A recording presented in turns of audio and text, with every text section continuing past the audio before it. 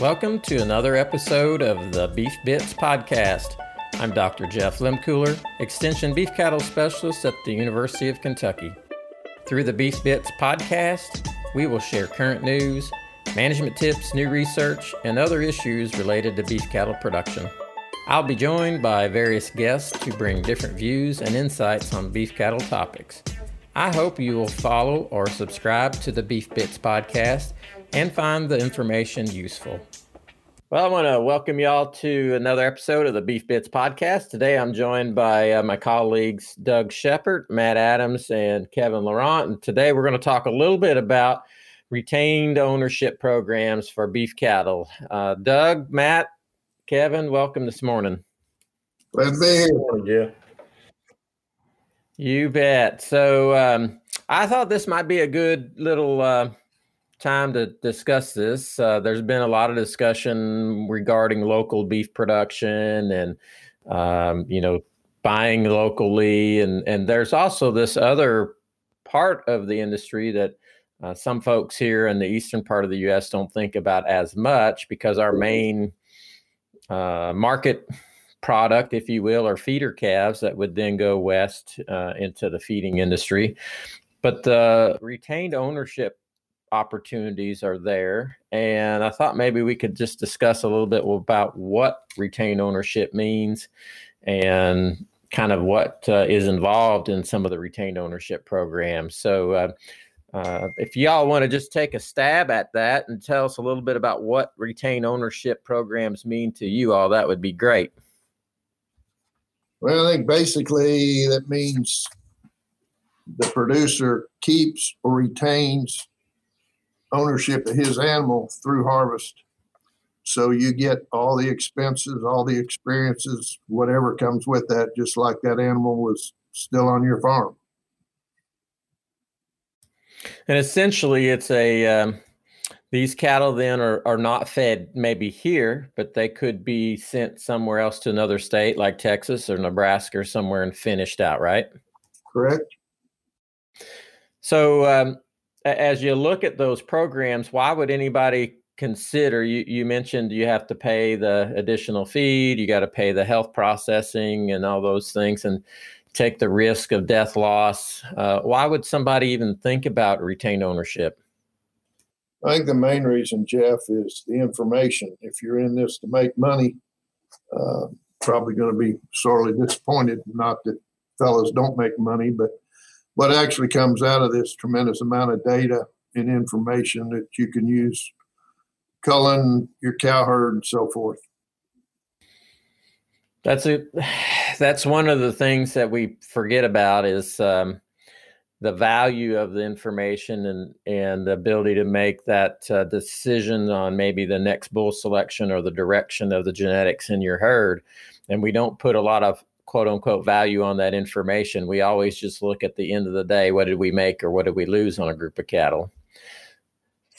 So Matt, in your experience working with the program, I think you all have actually put some programs or cattle into a program similar to this. And from a producer's perspective, what is that quote unquote knowledge and information? How's it helpful to you and what kind of value can you put on it?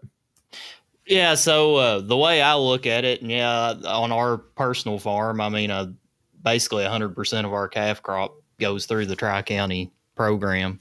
But, you've got that information and it's using that information and capturing value that you're not really going to be able to capture any other way.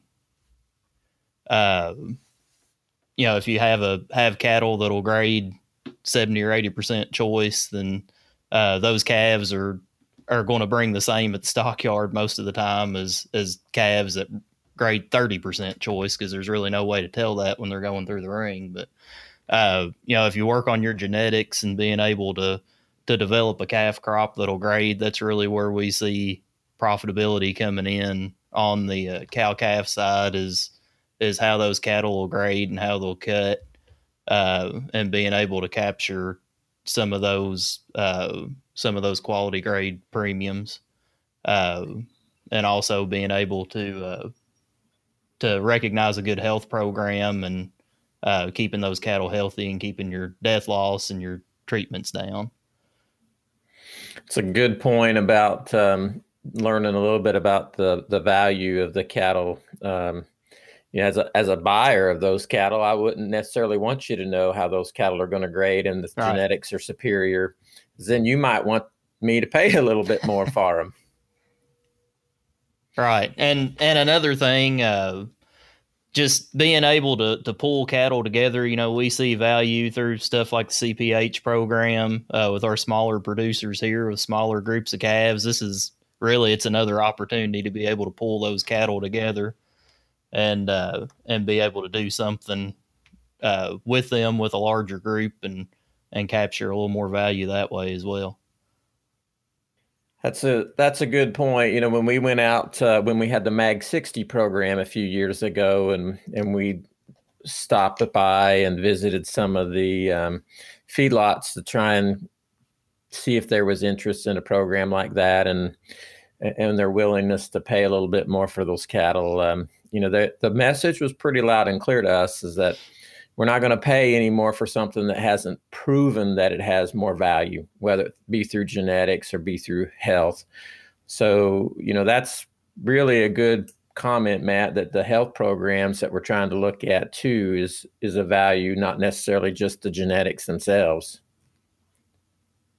So why don't we jump into a little bit about the retained ownership program, Doug, that you all started with a few years ago. And this program has been hosted by Iowa. When I was up north, I know we had cattle that came out of Minnesota and went down into the program, and we tried to get some cattle out of Wisconsin to participate as well. But tell us a little bit about this Iowa program and what all is involved with it.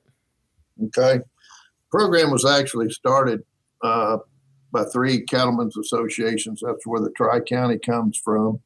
Back in 1982, just as a little contest to see whose steer was the most profitable in the feedlot.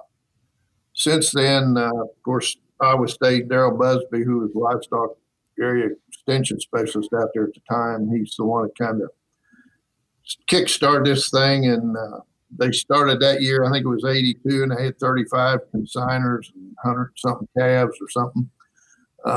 It's expanded. There's about 27 states now in Manitoba, Canada, that use this as their kind of state retained ownership program. I know the last 16 or so years that we've been involved in the program, we sent our first load in 2005. They've fed over 100,000 cattle, and I think in the 30 years of the program, they're way up over 200,000. We've shipped about 3,450 different shipments. Pretty much have shipped every month of the year, I guess. But the fall calvers are the ones that kind of kick this program off. They're usually a little more innovative, and so we always are sending a load of those calves pretty much in June, July, in that time frame, and also usually ship some in December and January. So the program itself, then these cattle, Matt, maybe you can address this. These cattle don't go to a single feed yard, right? There are multiple feed yards that are in the program. Right. I believe, Doug, you might correct me if I'm wrong, there's 6 or 8 different feedlots in the program now. Yeah, it's 12. But yeah. 6 or 8 kind of been one that we use. Kind of used to be kind of in the early years, and it's still this way when they start getting full. It's kind of luck of the draw of who you get, but really we've fed long enough, and I think Kevin with some of his groups where they've fed a few groups now, if a group of producers finds a feed yard that they really like dealing with, they feel like they do a good job, then typically you can kind of request that feed lot and stay at the same lot. So we've most of our cattle out of this Hardin County group have went to the same lot probably the last 5 to 6 years. The same guy has been feeding them every pen we get. We kind of have a standing reservation on a pen when we get get one pen out, he cleans it out, and we're ready to send another one. So Doug, what kind of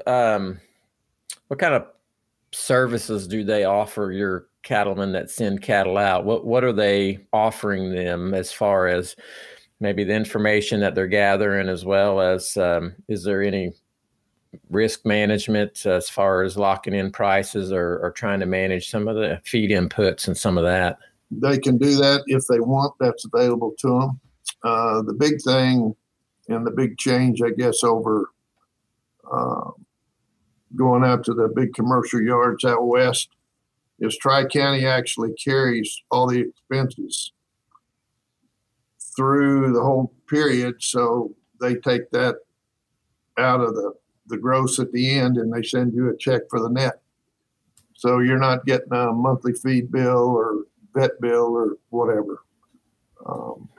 That was a real problem with the old KCA UK fax program years ago when people weren't getting paid timely and so forth. Pretty much within a week after the last cattle are harvested, farmers, will receive their checks with all this data. They'll get reports when the cattle get out there after the 28-day startup. They'll get another report if re-implant halfway through, and then at the end they'll get complete feedlot data and financial information. We have yet to send a calf that we haven't got complete data back on. So you get it on each individual calf. And so they're going to get their carcass data back at the end as well. And right. Yeah. And each calf stands on its own. They're sold on the grid. So, and same way on the feeding, they do that based on the Cornell model, the feed intake, and whatever that calf's based on weight and so forth when they get out there. And that feed intake data, Matt, you mentioned this a while ago, I think, or maybe it was Doug, but you've got a pen.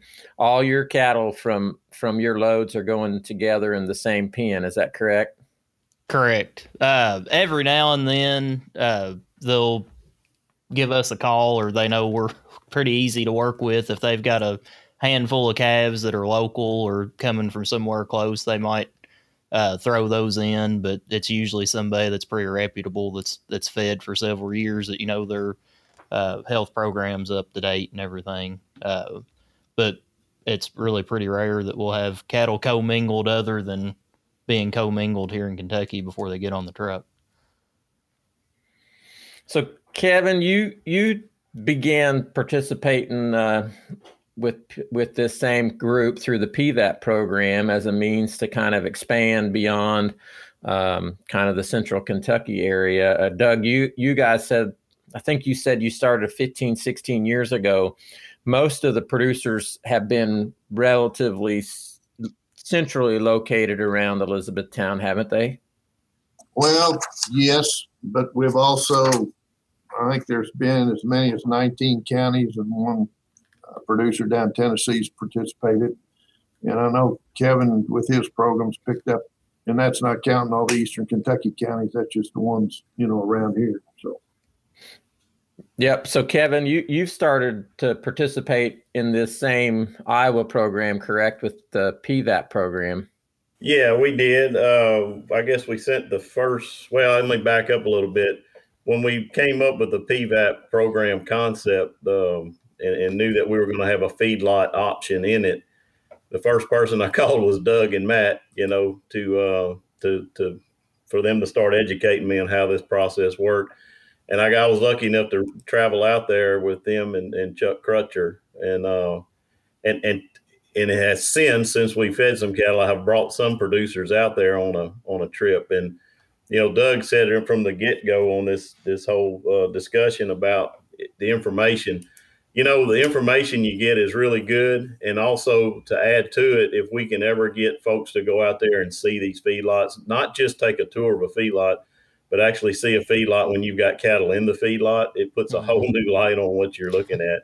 And we were able to do that on our first group that we sent. I guess we sent the fall of 19. We were able to take that trip first week in 2020. And then, of course, pandemic hit, and we weren't able to to travel, so we haven't been able to go back out since. So we've sent 4 loads or 3.5 loads, I should say, since that initial load that we sent in 2019, and we've had mixed results. I mean, it's the last 12 months, I would say, have been a tough times to feed cattle. But our first load did very, very well. The market was just starting to turn when those cattle went to slaughter. It was just right when we were easing into that pandemic, and so they got out of there with minimal losses. But the cattle have done well. But the best part is just being able to the education and information they get. I mean, it's just been unreal how it opens their eyes to some of the things, beyond when that calf leaves the farm, Yeah, that's the one thing that we don't think about a lot of. I mean, that you take a 400 to 600 pound calf, there's a whole lot that goes into getting that calf to the end product. And it's a value for them to appreciate what all goes into that process at the end of the day. And maybe rather than seeing the quote unquote feedlot industry as a competitor or as the bad guy, they see him more as a partner once they get out there and realize what they're trying to do.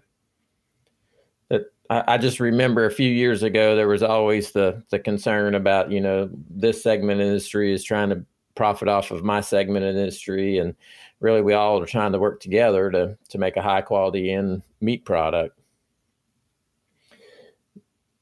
I wanted to touch base a little bit on kind of, the history now of going through and having so many cattle sent out of here. And we have had one of our good colleagues from Iowa State here back when we did one of the early beef efficiency conference. And Daryl Busby came back, and Daryl kind of was the extension component over in Iowa that helped bring some of the information out on disposition and the value of health programs or maybe the cost of cattle getting sick. But I think he also did a good job when we asked him to, Doug, to discuss how the Southeast cattle performed compared to other cattle. And maybe, Doug, you could kind of share over the 15, 16 years that you guys have been sending cattle out there, some of the things that you all have learned about the genetics and the performance of the cattle coming out of this region. Well, I think the biggest thing we learned early on was, and of course, as you said, Daryl done a tremendous amount of research on disposition scores. And we had one producer who was very much involved in this program for years. And he had Charolais cross cattle that were just plumb crazy. And they performed very well and were very efficient in the feedlot, but they sure gave the folks out there trouble when they tried to work them. And spent a lot of time with that guy, and he could see the difference. And he actually bought several Angus bulls out of a feed efficiency program there in Iowa, and how that changed his herd and the disposition was just unbelievable. And of course, all that transformed into more money in his pocket long term, because as Daryl's research shows, pretty much $62 per head on disposition. So, we've seen when we first start on this thing again, we really had trouble getting cattle to grade. The guys have changed genetics, done a little better job selecting cattle and so forth to go out there. And big swing, in what we've seen as far as the way these cattle have graded. We've really never had a problem with yield grade, but quality grade we really struggled for a long time. It took us several years to get our numbers up. In fact, we got cattle pretty much regularly graded prime now, and we went, gosh, I don't know, was 3 or 4 years ago, Matt, I guess, where we had our first prime. Mm-hmm. Matt, in the groups of cattle that you all have participated in, how have you changed, or maybe you haven't changed on some of the the targets on putting loads of cattle together. A lot of times we don't think about this, that when we're putting a group of cattle together to put on a tractor trailer load, one, how many head are you trying to get on that load? And then two, what kind of weight variation is on that truck? And then how does that impact the weights coming out at the end of the feeding program? Right. So just to start out, just kind of basics for people who don't know, a tractor trailer load, we're basically talking about pounds more than we are head. So your a full legal load's 48,000 pounds. What we usually try and shoot for coming off the farm is 50,000 or so. We might go a little over that because those cattle are going to shrink some from the farm to wherever they're sorted and weighed and loaded on the truck. That's another thing we didn't really mention before. When we're loading these cattle, we're going to individually weigh them before they go on the truck. So we've got a at-home weight that day, and that's kind of what that value is going to be set off of is that weight and what they graded on that day from a USDA grader. So you're talking anywhere from 65 to 80 head on a load, just based off that 48 to 50,000 pound weight range.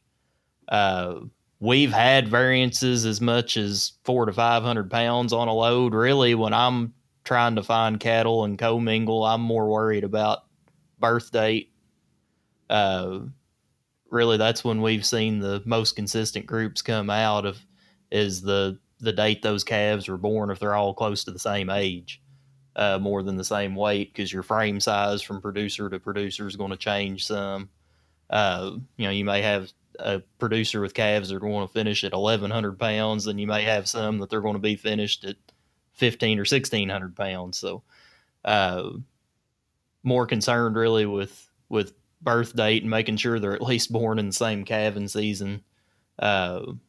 We have went in and put some open replacement heifers finishing some loads out, and that works really, really good as well. But, yeah, mainly we'd like to have them within a couple 100 pounds of each other, but that doesn't always happen. But yeah, as long as we can keep the age the same, they're pretty well gonna kill the same time. And it just seems like the smaller calves, they never catch up. If you've got the smaller end of the calves out there, they're just never going to catch the rest of them.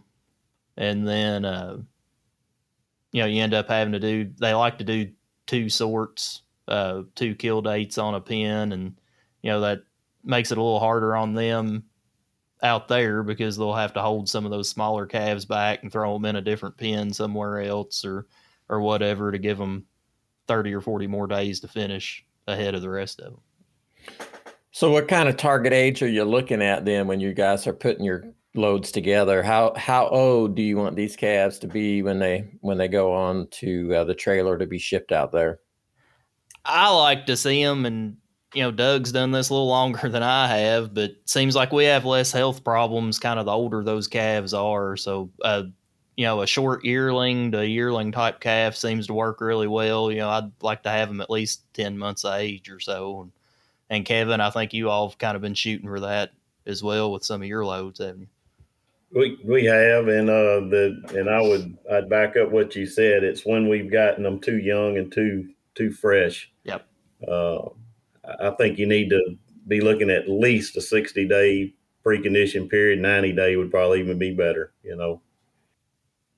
Yeah, there's some good old closeout data that very clearly shows that. And we have to correlate it to age, but the lighter that cattle are placed on feed, the higher the sickness and higher the death rates are going to be. So, those yearling type cattle just seem to do better. They've got, a little more appetite when they get into that yard and get on feed. And the old saying is that sick cattle don't eat. So, and those cattle that come in and eat then don't seem to get sick. And if we can get them with a good appetite and good room and capacity to get in there and start eating, it seems like they just do better. Some people had said, well, those that are that are going to die have already died by that point too, which is maybe not a good way to look at it, to be honest. But there is a little bit maybe of some truth to that some of these calves that maybe get some pneumonia when they're a calf, go through the heat of the summer, and they wind up being lungers and don't quite make it because they just can't handle that summer heat stress. But as we move forward, thinking about some of the things that you all have learned, Doug, is there any kind of points of discussion, or if somebody's thinking about participating in a retained ownership program, what's some advice that you would maybe give them before they made that decision? Well, I think one thing we need to emphasize too is we require these cattle be CPH 45, meet those qualifications. We're also BVD PI testing these calves before they go out. That's been pretty important and has worked well. But to think about it,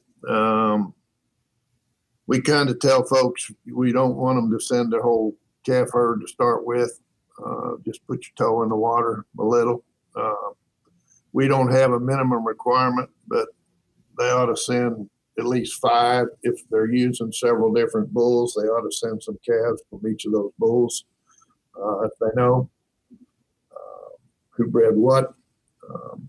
And the more information that they can provide, the more information they're going to get back. So if they know how old their cows are,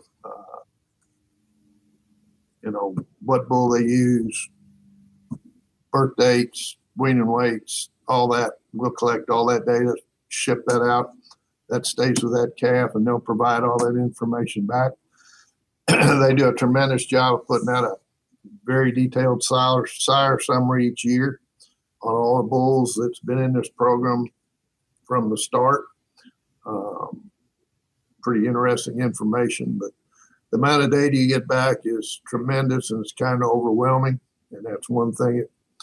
You guys have been real good coming down when we got a group of new producers is going over this closeout data.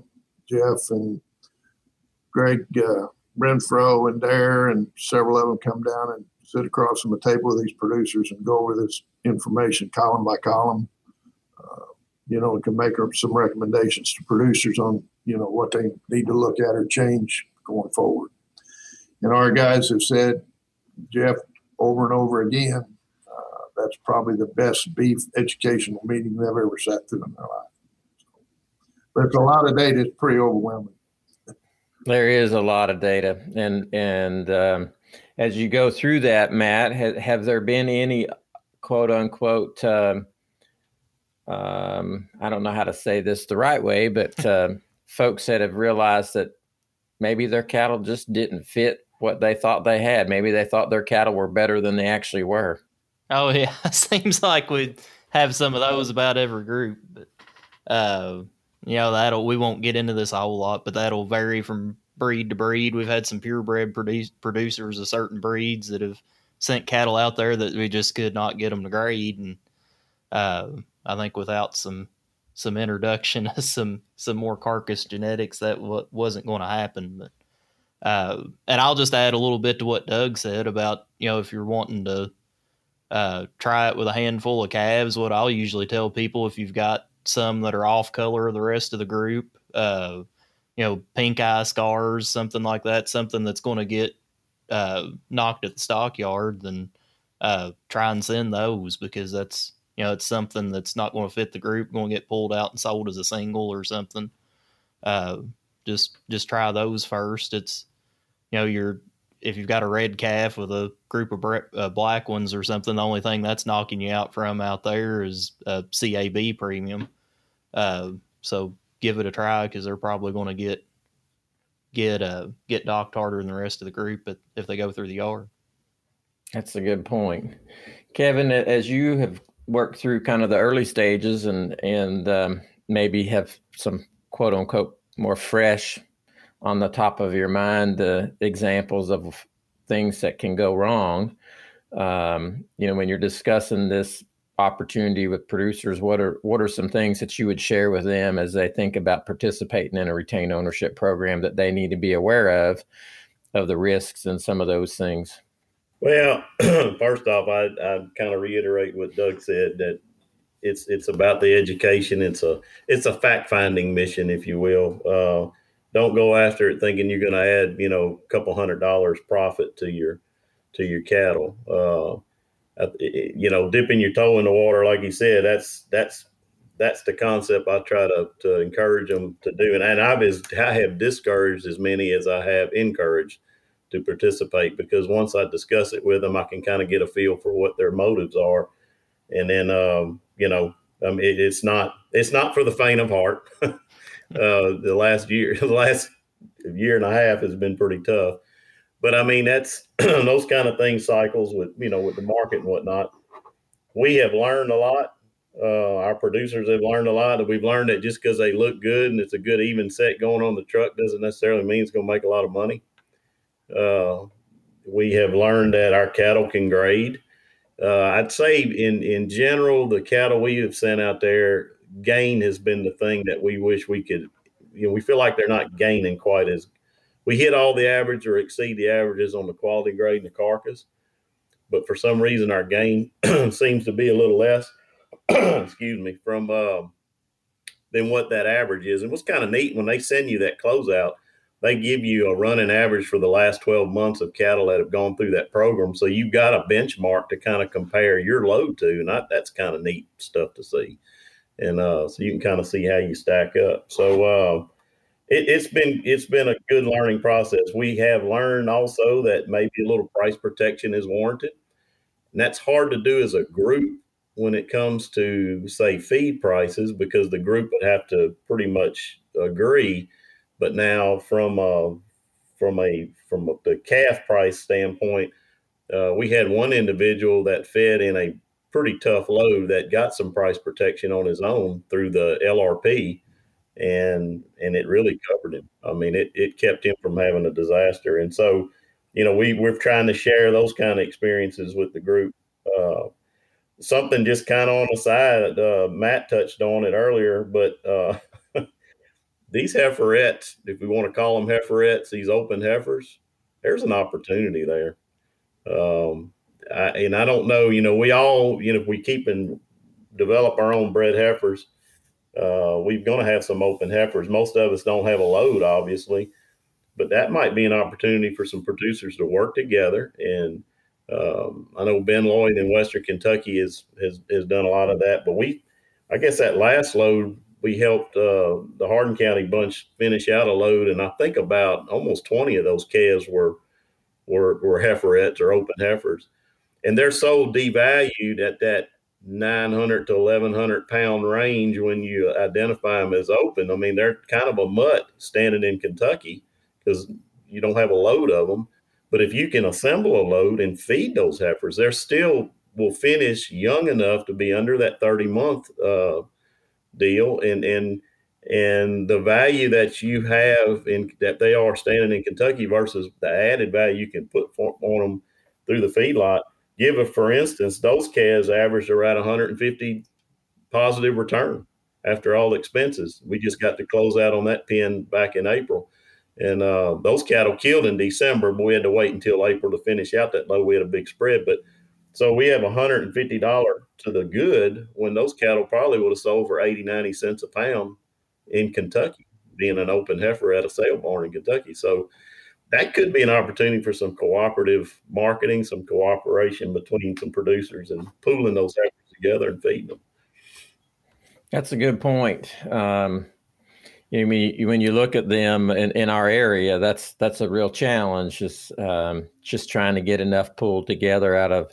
If I took my 2 or 3 to the sale barn, that gets to be a bit of a knock. They're going to sell more on that lower end value because you just can't get a load of them put together. So that's a really good way to think about those. Doug, what other things have you guys kind of learned? I mean, there's a ton of data that you've collected, and is there any season? Is it better to send groups out that are fall born versus spring born, or just kind of that market seasonality that makes the decision a little easier on some of these groups to send? Well, the fall calves generally always going to do better because they're going to hit that spring market. Overall, they've done, I guess, as well as fall-born calves in the program. But I think the biggest thing you kind of touched on it earlier, everybody thinks their calves are the best.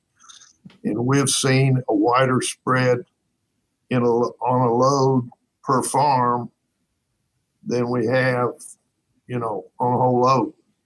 And guys, you cannot convince them of that until you show them the data. But, we've shown years and years of data, $250 to $500 spread between that best and worst calf from that farm,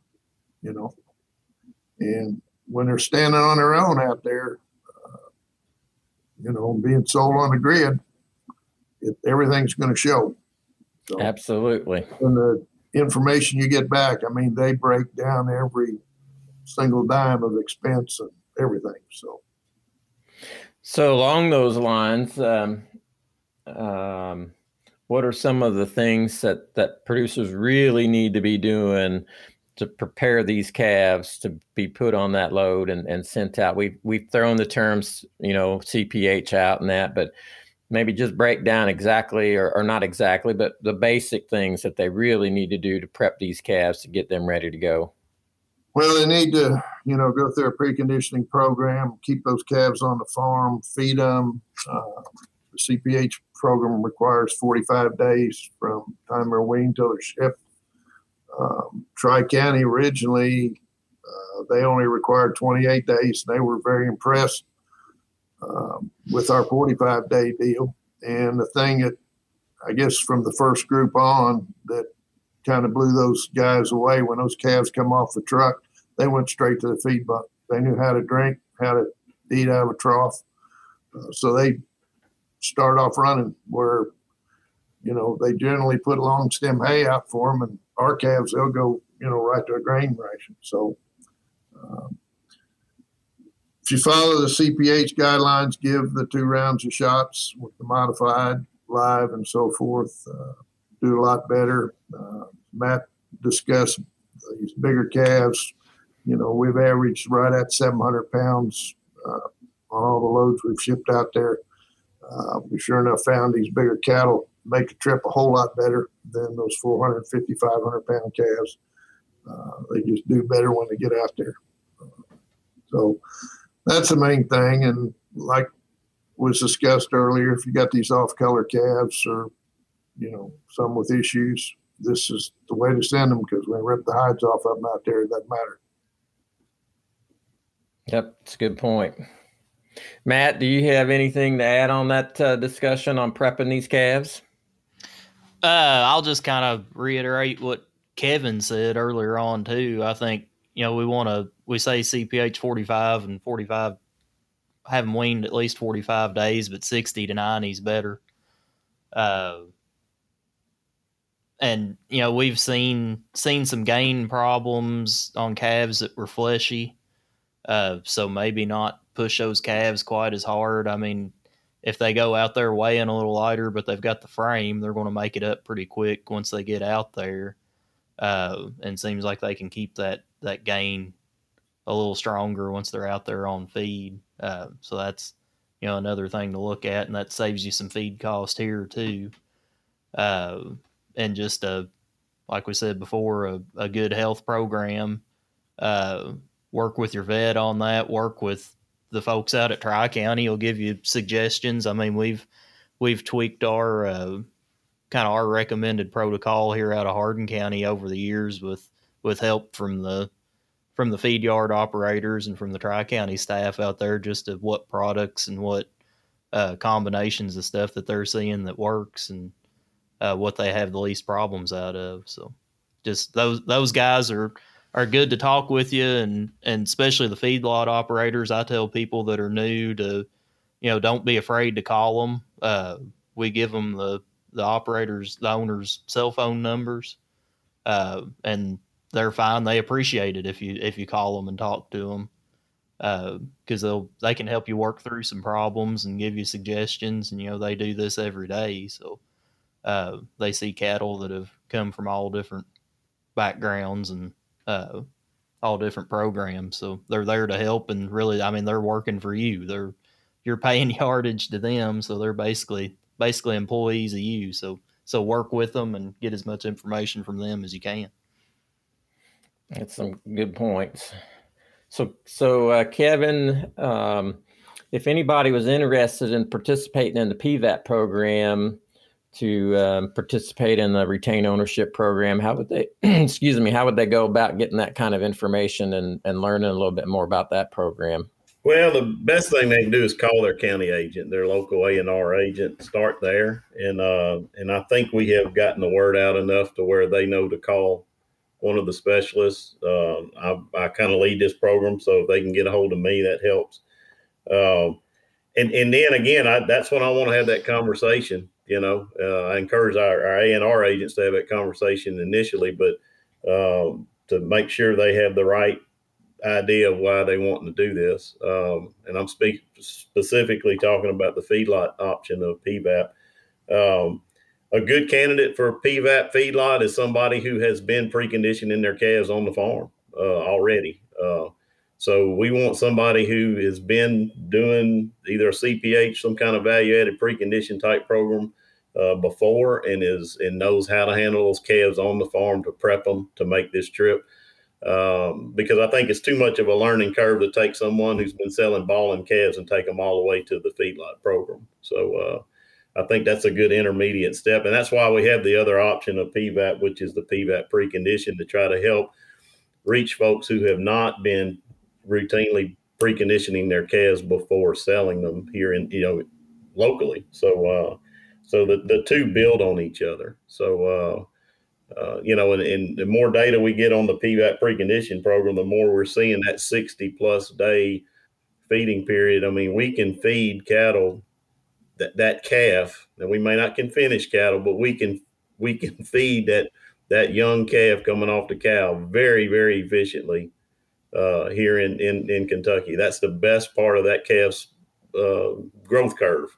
The most efficient part of that growth curve is probably from weaning to that short yearling stage. So that first 60, 90, 100 days after weaning. So getting folks to do that and capitalize on that. And then, if they want to go to the next step and let a professional feedlot try to, and then have the opportunity to tap into a program where you get all this data back. I know Doug hit on it.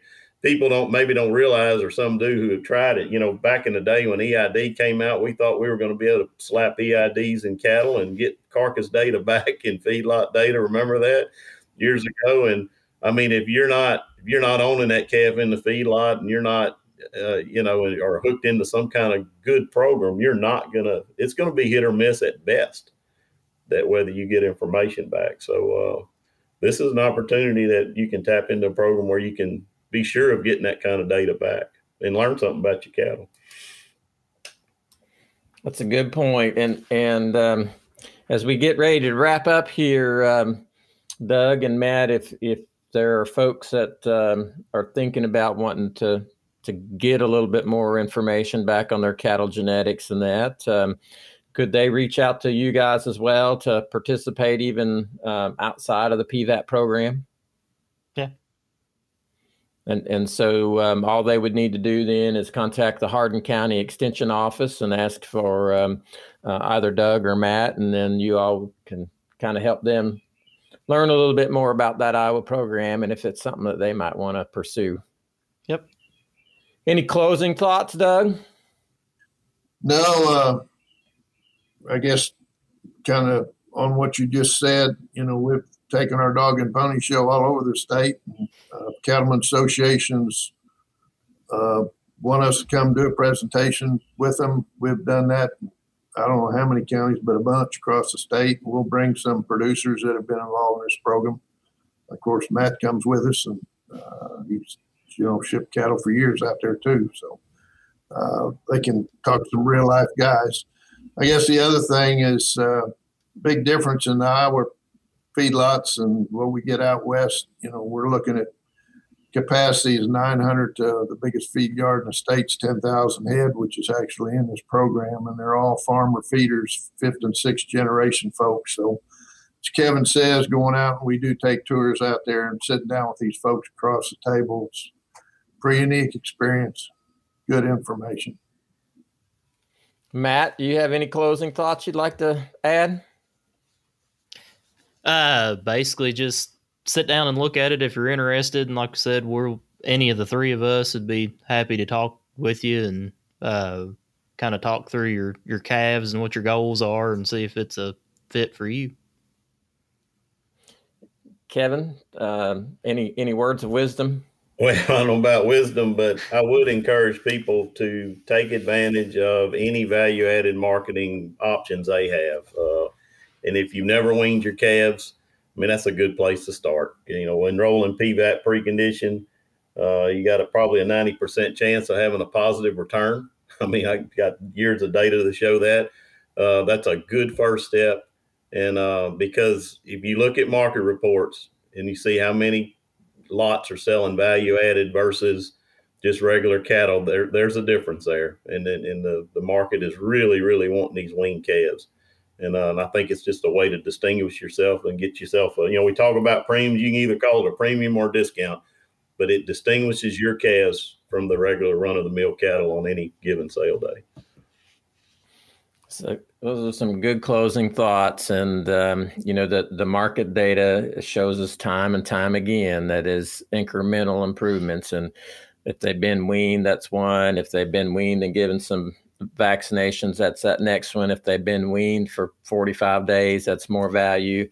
So, that's a really good kind of wrap up, kind of take home point is you don't have to run. You can just start with a little step and making management improvement. And before you know it, then you'll be at a full sprint and trying to capture as much value as you can. Well, fellas, I want to thank you all for participating in this discussion this morning. I think it's been good information. And, we throw these terms out there a lot about retained ownership and that, but now folks maybe have a better idea of an actual program that they could participate in and learn a little bit more about how their cattle may perform in that next production phase and what kind of management changes may help them improve that end product. So again, I want to thank you, Doug and Matt and Kevin, for taking time out this morning and visiting with us. Yep. Thank you. Thank you, Jeff. And again, if anybody wants some more information, feel free to reach out to the Hardin County Extension Office and ask for Doug or Matt, and they can get you more information there, or contact your local county extension office and they can put you in touch with Kevin. Everybody, have a great rest of the week. All right. Take care. Yeah. Thank you for listening to today's episode of the Beef Bits Podcast. We hope you found it enjoyable and informative. Be sure to subscribe to the Beef Bits Podcast for future episodes, as well as listen to previous ones. Until next time, be safe and reach out to your county extension office for more information on beef management topics.